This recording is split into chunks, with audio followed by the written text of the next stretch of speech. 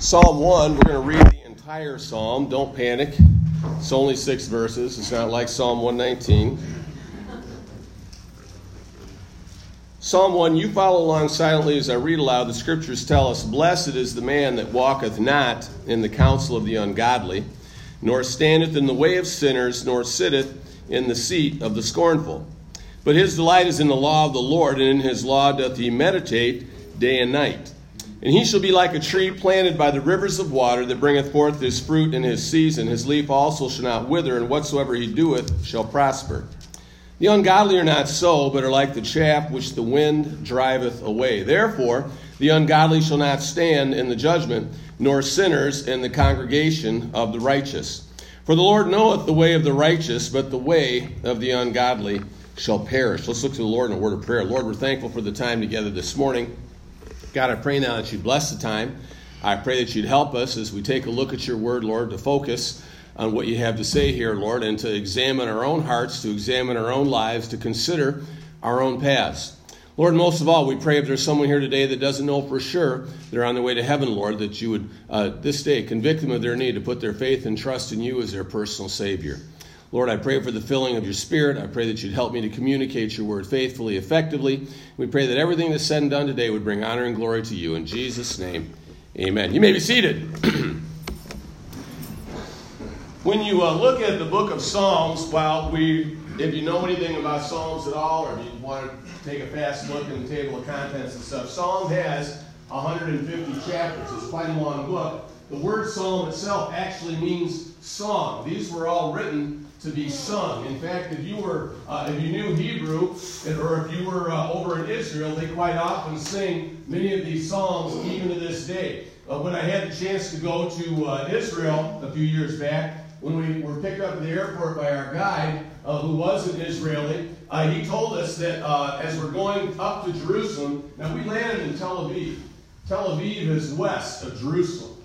Now, up there in Michigan, when you're going up, where are you going, folks? North, right?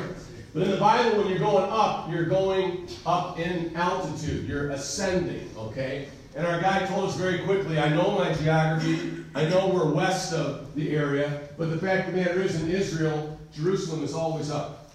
Jerusalem is always up. In fact, the parable of the guy that went down to Jericho, Jericho is some few hundred feet below sea level. I forget how many, but it's not quite as bad as the Dead Sea, but almost. I mean, you're going down to Jericho. But if you're going to Jerusalem, you're going up to Jerusalem, and they always say the 121st Psalm, "I will lift up mine eyes into the hills, from whence cometh my help. My help cometh from the Lord, which made heaven and earth." I won't do the whole psalm for you. I had to memorize that in 5th grade. I can't remember what I ate yesterday, but I do remember that song. I memorized it in 5th grade. But that's a song that they quite often do as they go, and that's a part of their worship. That's a part of their culture. Even now. But what we think of as the book, the 150 chapters of Psalms is actually divided up into 5 different books. They correspond to the 5 books of the Pentateuch: Genesis, Exodus, Leviticus, Numbers, and Deuteronomy. For the sake of the sermon today, I don't want to get into all that.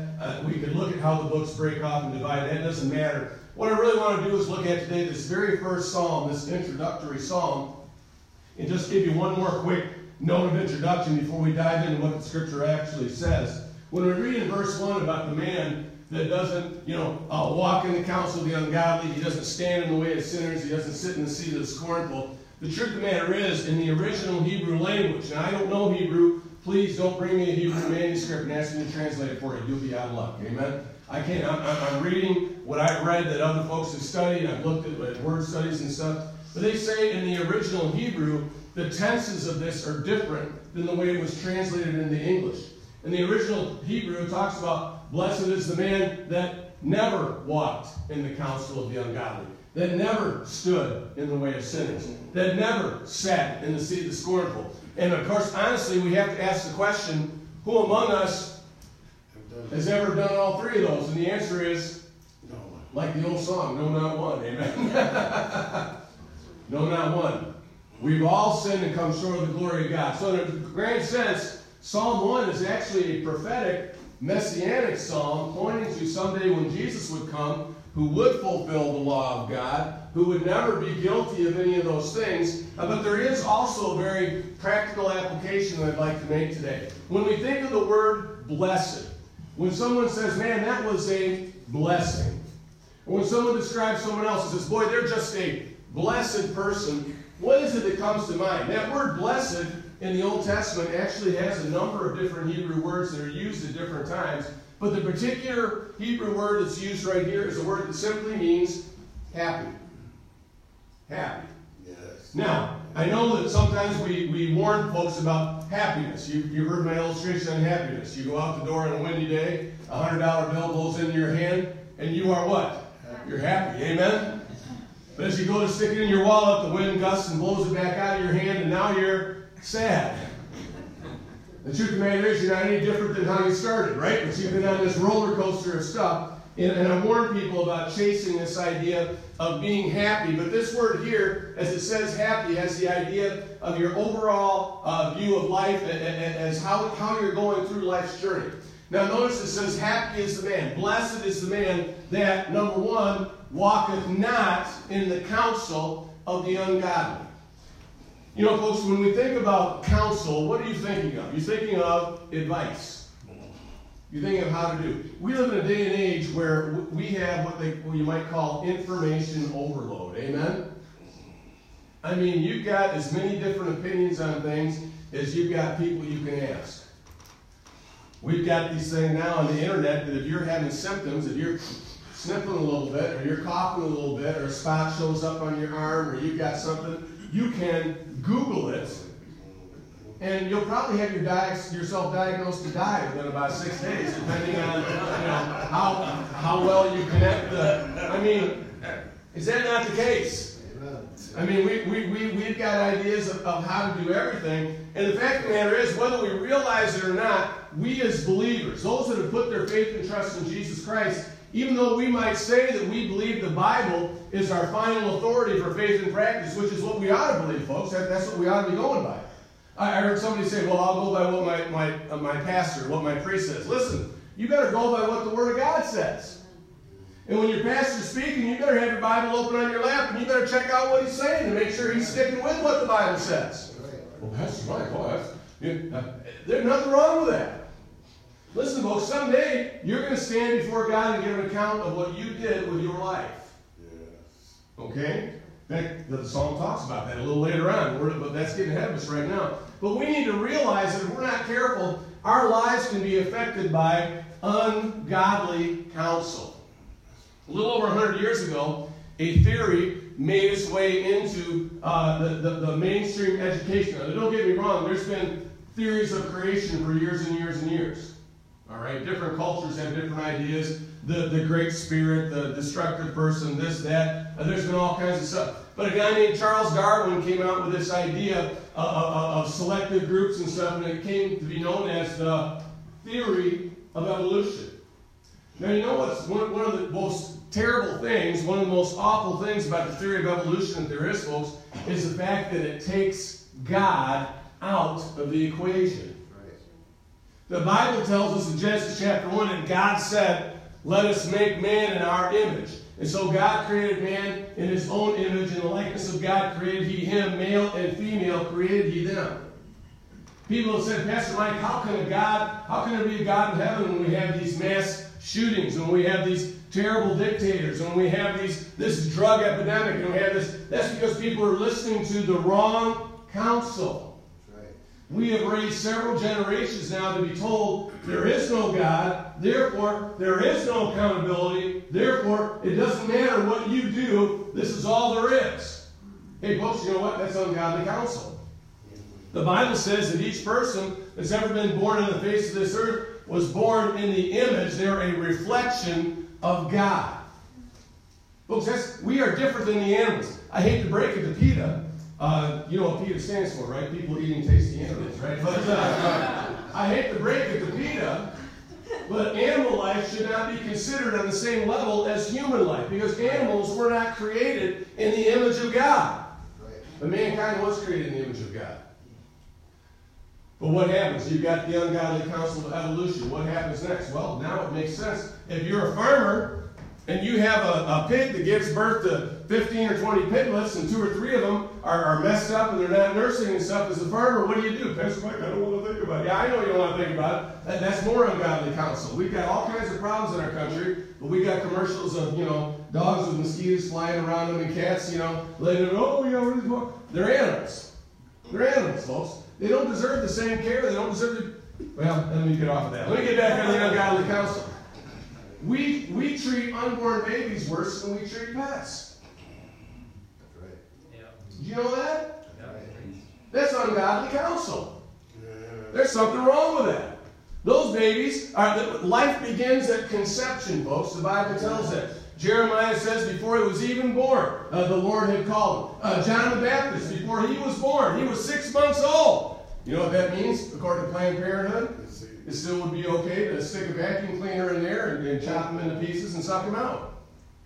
John the Baptist is a 6-month-old, non-viable tissue mass, according to Planned Parenthood, leapt at the very presence of the Lord Jesus Christ when Mary, his mother, was 3 months pregnant with him. Amen. Listen, folks, life doesn't begin when a baby takes his first breath. Life begins at the moment of conception. That's a human being. That's a human soul. That's someone that God loves. That's someone that God cares about. But we're living in a day and age where people are listening to ungodly counsel. Now, we Christians, boy, we can amen the preacher. We can nod our heads, yes, we can do all that. But the problem is that ungodly counsel doesn't stop there. Right. We're listening to ungodly counsel and how our marriages are. In fact, we've decided marriage is no longer necessary. Why bother to get married? Just live with them. Just see how, hey, you know what, folks? The Bible says you're not supposed to just live with them. Right. You're supposed to get married. The Bible calls people that don't, in Hebrews 13, the Bible says marriage is honorable in all. In case you don't know what that means, the writer spells it out. And the bed undefiled. Did you know God created sex? Right. Did you know God intended for men and women to be attracted to each other? Do you know God intended for those feelings, those urges to be satisfied within the boundaries of marriage? The Bible says marriage is honorable in all and the bed undefiled. But the verse doesn't stop there. It says, but whoremongers and adulterers God will judge. Yet we live in a day and age where the popular theory is consenting adults. Now listen, I'm not trying to suggest we make laws and all that. You can't legislate morality, folks. You're going on the wrong track there. But as Christians, we need to realize that, hey, if I'm going to live a life that's honoring and pleasing to God, I've got to not allow myself to fall into the prey of ungodly counsel. I can't walk in that kind of counsel. I've got to live a life that honors and pleases the Lord. We've entertained ungodly counsel in the area of how we raise our kids. Some guy named Dr. Spock, I don't even know how many years ago it was, how to raise a happy, healthy baby. How are those happy, healthy babies doing nowadays, folks? We're in big trouble. We're in big trouble. We have problems, and what does the news guy do? Let's find out what the kids want. It's a funny thing. When I was 5 or 6 years old, when I was a teenager, there were no news people showing up at my front door asking me what I thought about the national politics or what I thought would solve this problem. Because everybody realized a 16, 17-year-old teenager doesn't know what they're talking about. Right. But suddenly, we've got this idea that, the children, we've got to, and don't get me wrong, we love kids around here, all right? I think I don't need to state that. We love kids. We care about them. They're eternal souls. We want to minister to them. We want to bring them up and nurture the admonition of the Lord. But folks, we got to recognize there are some attitudes, there's some things being thrown out there that are ungodly counsel. Yeah, I skipped over marriage too fast. I forgot one of my points. In marriage, we're told nowadays you want to spice up your marriage, what you should do is you should add a little pornography in there to help your marriage. You know what, folks? That's ungodly counsel. Right. Pornography is wrong. And guys, if you've got a pornography addiction or issue or whatever, if you're looking at that stuff, that's wrong. I'm sorry. That's why I don't appreciate you telling me that. That's okay. I didn't say it. Jesus did. That's right. Matthew chapter 5. I say, you've heard it said of old time, but man, if you commit adultery, you've broken the law. But I say to you, he that looks on a woman and lusts after, what is the purpose of pornography? He that looks on a woman and lusts after her in his heart, hath committed adultery with her in his heart already. Hey, listen, that's ungodly counsel. That's right. But nowadays it's so prevalent that, hey, we don't think anything about it. It's no big deal. Everybody does it. That's our sliding scale of morality nowadays. If everybody does it, then it must be okay. Folks, all have sinned and come short of the glory of God. Happy is the man that walketh not in the counsel of the ungodly, nor standeth in the way of sinners. In John 14:6, Jesus makes a statement. He says, I am the way, the truth, and the life. In the book of Proverbs, the Bible says, there's a way that seemeth right unto a man, but the end thereof are the ways of death. Jesus said there's a broad path that leads to destruction. There's a narrow path that leads to life everlasting, and few there be that find it. If we want to be happy, if we want to be blessed of the Lord, we've got to understand that we shouldn't be standing in that way, in that course, in that mindset, in that flow of things. Unfortunately, our human nature makes us want to fit in, right? What is the old saying? Don't make ponds, don't make waves in the pond you got to swim in, right? Isn't that the old saying? Don't. So we just go with the flow. You know, my dad told me when I was a kid, he said, son, any dead fish can go downstream with the flow. Amen. It takes a live one to swim against the current. The Bible says, don't stand in the way of sinners. The next thing it says there is, nor sitteth in the seat of the scornful. In the Hollywood circles, and in the sports circles, we've got this big thing of what do we call them? Monday morning quarterbacks, right? Where they sit there and they talk about all the mistakes that were made and all the things that happened and all the things that ought to be taken care of. And in Hollywood, they'll have some guy and they're going to honor him. How do they honor him? They honor him with a roast. What's the purpose of the roast? To make him look as bad as possible.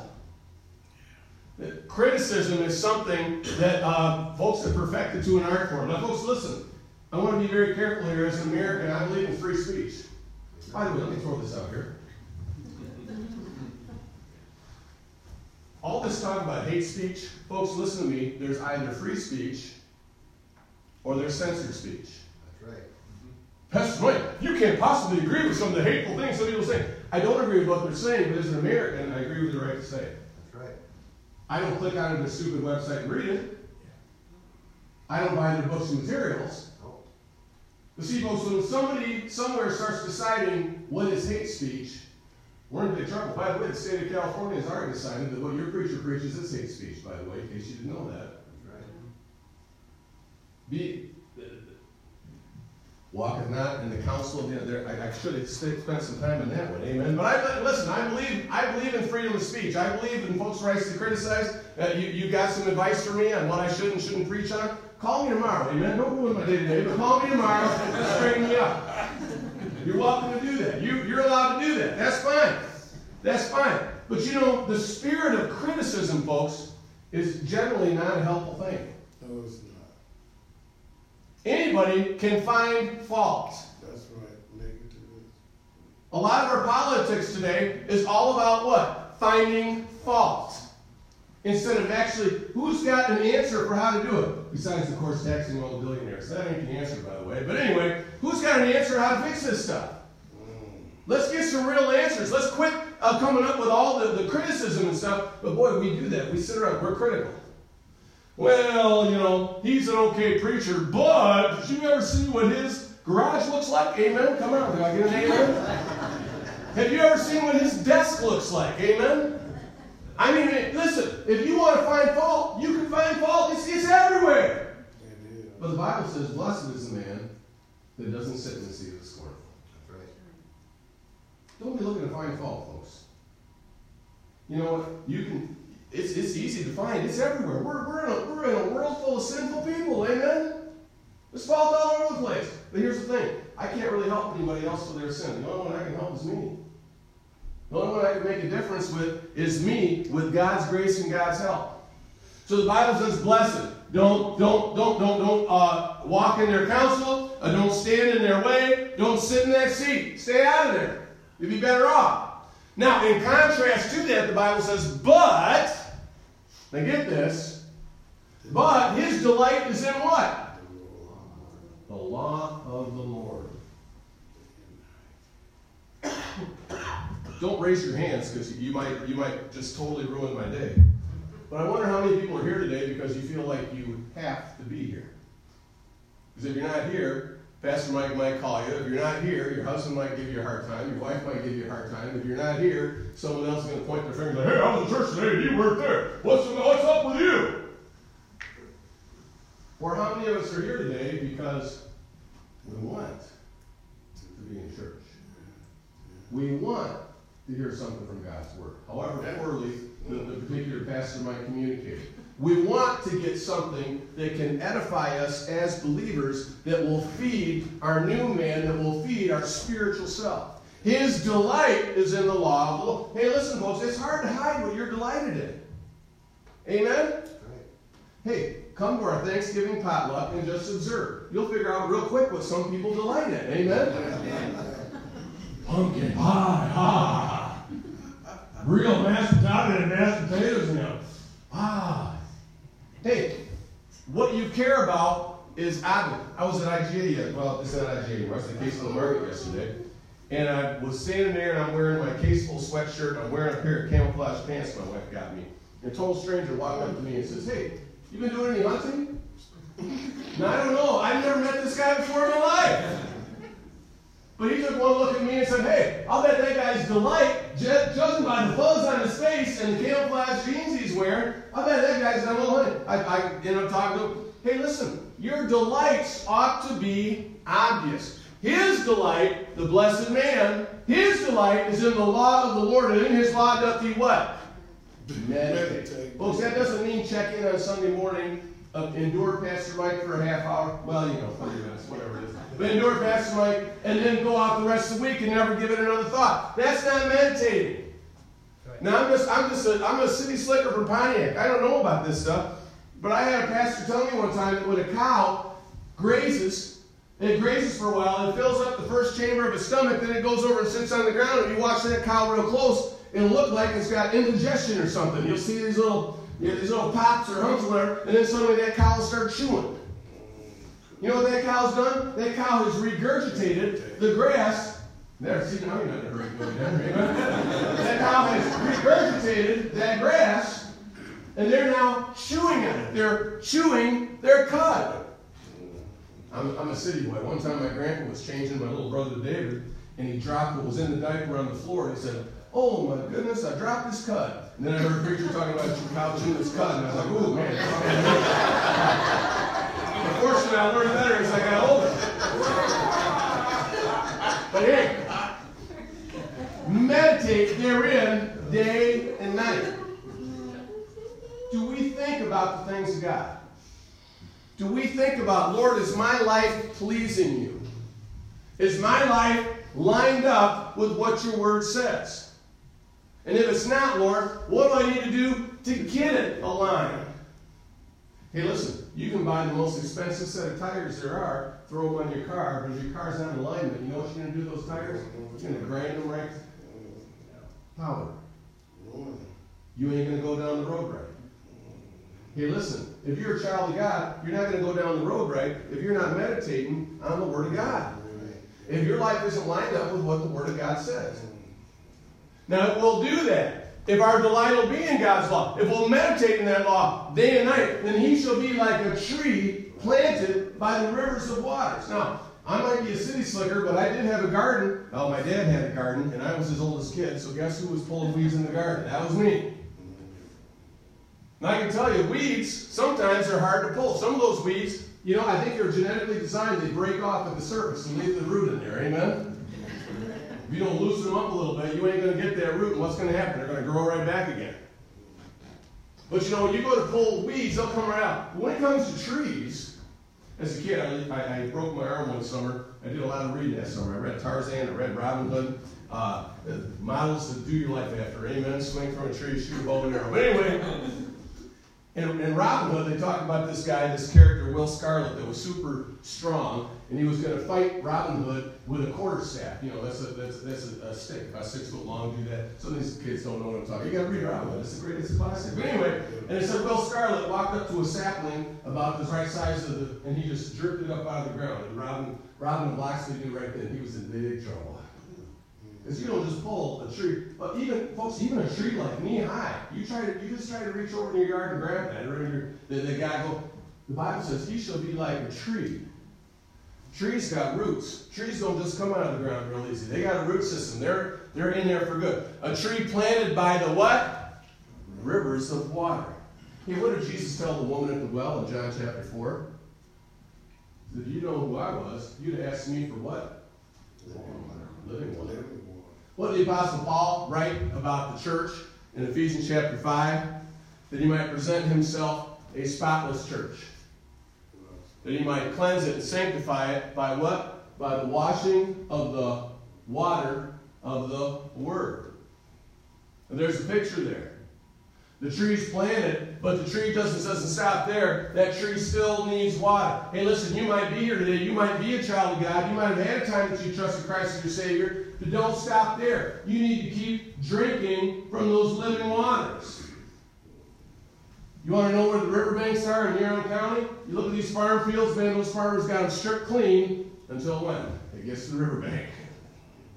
And you can tell pretty quick, oh, look, there's a river runs through there. Look at all those trees. Unless, of course, they're ash trees, and that didn't help them. Maybe that's the emerald ash borer. But otherwise, those trees, man, they do really well next to that water.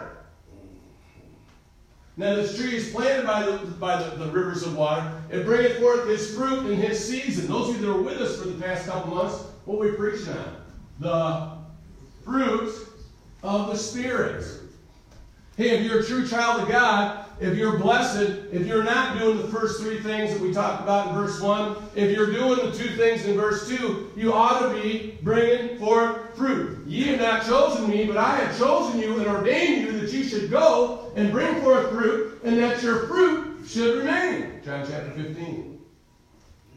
God wants us to be producing fruit. Are you producing spiritual fruit? He bringeth forth his fruit in his season. Whatsoever you do shall prosper. The Bible says his leaf also, I skipped over. His leaf also shall not wither. Wednesday night, we had a fall harvest party. And of course, we started over here. That meant all the kids that got dropped off walked through the parking lot, walked into the church. The hallway of church and the entryway looked like leaves. Amen? It was wet. The leaves stick to your feet. You walk in here, they come off in the dry cup. Leaves all over the place. Why? Because in Michigan, every fall, when the weather starts turning cold, what happens to the leaves? The leaves wither. They fall off. And come springtime, it starts all over again. But not if you're an evergreen. Amen? The evergreens are always green. Now, do you understand what the psalmist is writing here? The blessed man that's not walking, he's not standing, he's not sitting where he shouldn't be. He's meditating on God's word. He's drinking from the living water. He's going to bear fruit, and also his leaf doesn't wither. He never goes out of season. He never has problems with that. Why? He's continually renewed. He's continually energized. And whatsoever he doeth shall prosper. Now, don't get hung up on the whole, prayer Jabez and prosperity theology and all that stuff. If you've never listened to me before, I am not a prosperity theology preacher, folks. The Bible doesn't teach that. The Apostle Paul, one of the greatest Christians that ever walked the face of the earth, died in a jail cell, didn't even have a coat for winter. So somebody that teaches and preaches, if you're a child of God, everything's going to be good. You're going to be driving a Mercedes-Benz. You're going to have all this great stuff because that's what happens to God's children. That's not the way it always happens, and the Bible gives evidence of that. That's right. Paul even said some people are so silly they're going to think that having things is godliness, and it has nothing to do with godliness. Spiritual. The The unsaved people of the world, God, but with that word prosper there, what it has is your life will be in the right order. Yes. Okay? It's similar to what it says in Joshua 1:8. This book of the law shall not depart out of thy mouth, but thou shalt meditate therein day and night, that thou mayest observe to do according to all that is written therein. For then thou shalt make thy way prosperous. For then thou shalt have good success. The word success there, not the idea of, oh, I made $1 million, I'm a success. No. Spiritual. Success in the right order. A lot of people get life out of order nowadays. We got teenagers still in school having babies. That's not when you need to be doing that. Amen? Wait, save that for later. Not ready for that yet. Okay? Now, Now we switch from the blessed man in verse 1. Now we go, the ungodly are not so, but are like the chaff which the wind driveth away. Now, some of you are country folks, you know what chaff is. Some of you might be retired city slickers like me, not that I'm retired, but you might. The chaff, that's the stuff that's no good. When wheat grows, when grain grows in the field, think of chaff like the husk of the corn. Now, you might like your corn roasted in the microwave. By the way, that's a delicious way to do it. Amen? 3 minutes, but let it cool down. You burn your fingers. Amen?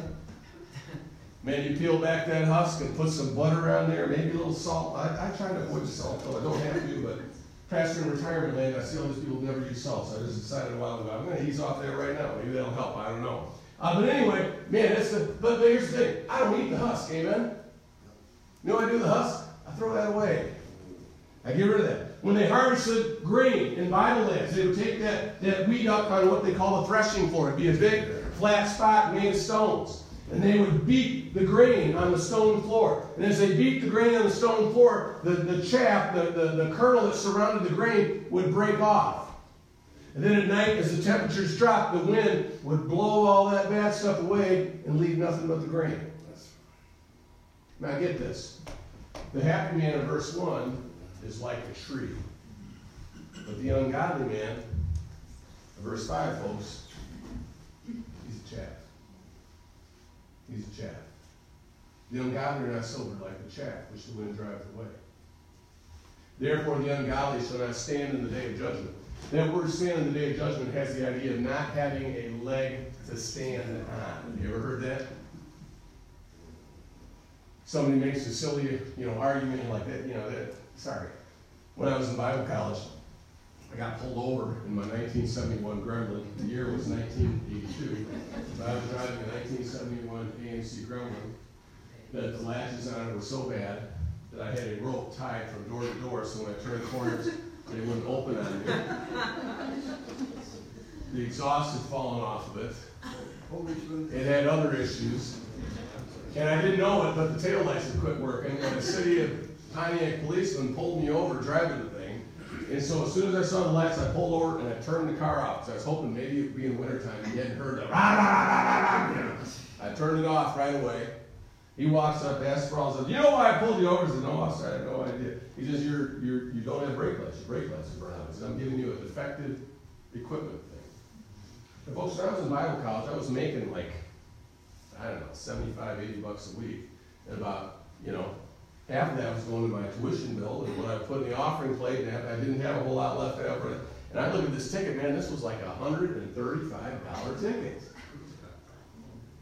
And I was telling my boss at work about it. I worked at a hardware store for a guy that sang in the choir with me, sang bass. And he said, "Michael, what you need to do, you need to go to that judge and tell him, man, I'm a hardship case judge. I'm a Bible college student. You got to have mercy on me. I want a jury trial. Maybe he'll cut it down for you." So I'm like, okay, all right. I said, I'll try that. So I took a day off work, showed up there in Pontiac at the district court, and I'm waiting my turn. And the guy ahead of me got a ticket for speeding. And the policeman that gave him the ticket for speeding was there. And his defense was this: "Well, Your Honor, there's no way I could have been going that fast." He says, "This is what I think happened. I think when the officer held up his radar gun, he was on my tires, and my tires were spinning on the ice. And he got the speed of my tires instead of the speed of my car." All I could think of to myself was, "Oh boy, I'm next." The policeman just shook his head and said, "Sir, that's not how radar works. I'm sorry. You'll have to pay the fine." I thought, man, I'm in big trouble. But actually, I wasn't. He put it down to $20. Amen. Jumped the car, went to a 1971 Pontiac Catalina after that. Then my was tuition, gas, and whatever I had left over. But anyway, here's the thing. That guy didn't have a leg to stand on. I wasn't going that fast. It was just my tires. And that's ridiculous. Now, any normal human being would probably think, "Well, you got to be kidding me." Folks, I heard it. I didn't read this in some sermon illustration book. I was standing there in Pontiac. I heard the guy say it. But this is exactly what the psalmist is saying. The ungodly is not going to stand in the day of judgment. Well, I talk to people sometimes and say, hey, listen, why don't you come on out to church? And I'll tell them, well, I used to go to church, but some preacher did me wrong. Can I just say, folks, there's bad preachers, just like there's bad plumbers, just like there's bad mechanics, just like there's bad electricians, just like there's bad whatever profession you want to say. There might even be a couple bad politicians, amen? There's bad ones. I'm not going to deny that for a second. But here's the thing. The Bible says every one of us shall give an account of himself to God. Yes. Yes. When you stand before God someday, people are going to ask you about the preacher. God's going to say, what about you? What about you? Now, folks, that's for believers and unbelievers. Now, if you're an unbeliever, it doesn't really matter other than you're in heap big trouble. For believers, at least our sin is under the blood of Christ. Amen? Praise the Lord. All right. But we're still going to give an account for what we did with our life. 1 Corinthians 3. I'm not preaching on that today. Don't worry. I'm not starting a new message. It's okay. I'm wrapping it up. They're not going to stand in the day of judgment, nor sinners in the congregation of the righteous. There's a lot of people think that somehow they're going to sneak in, somehow they're going to slip through, somehow because they identify with somebody, but you're going to have to stand to God individually accountable. Okay? Blessed is the man. Blessed is the man. Hey, listen. Are you blessed? Are you happy? Did you know God intended you to enjoy this life? Did you know that? Amen. Now, there's struggles, I know. There's troubles. There's problems. There's issues. There's health problems. I understand all that. But God intends you to enjoy the gift of life that He's given to you. But you need to check out how are you doing? Yeah. Are you listening to the wrong counsel? Are you standing in the wrong area? Are you sitting in the seat of the critic and you're not really doing anything to contribute to things? If you're doing those three, all the stuff in verse 2 isn't going to matter. You're in the wrong place. Maybe here today you've never had a time that you put your faith and trust in Christ as your Savior. Listen, you need to have time that you do that. Well, Pastor Mike, I joined the church. Jesus didn't say the church was the way. Jesus said, I am the way. Yeah. Right. Say, Pastor Mike, well, I was baptized as a baby. You know what? I know there's a lot of churches do that. They're welcome to do that. But there's not one verse in this book that talks about being baptized as a baby. Did you know that? That's right. That's a man-made tradition. Well, Pastor Mike, I try to do the best I can. The Bible says there's none that doeth good. No, not one. The Bible says all have sinned and come short of the glory of God. But you know what? I can still be blessed if I'll feed on the living water, if I'll meditate on it, if I'll delight in it, and if I'll be honest with myself about what direction I'm allowing my life to go. Blessed is the man. Let's look to the Lord in a word of prayer. Lord, we're thankful for the time together this morning. Lord, I know this is a simple psalm. Nothing profound, nothing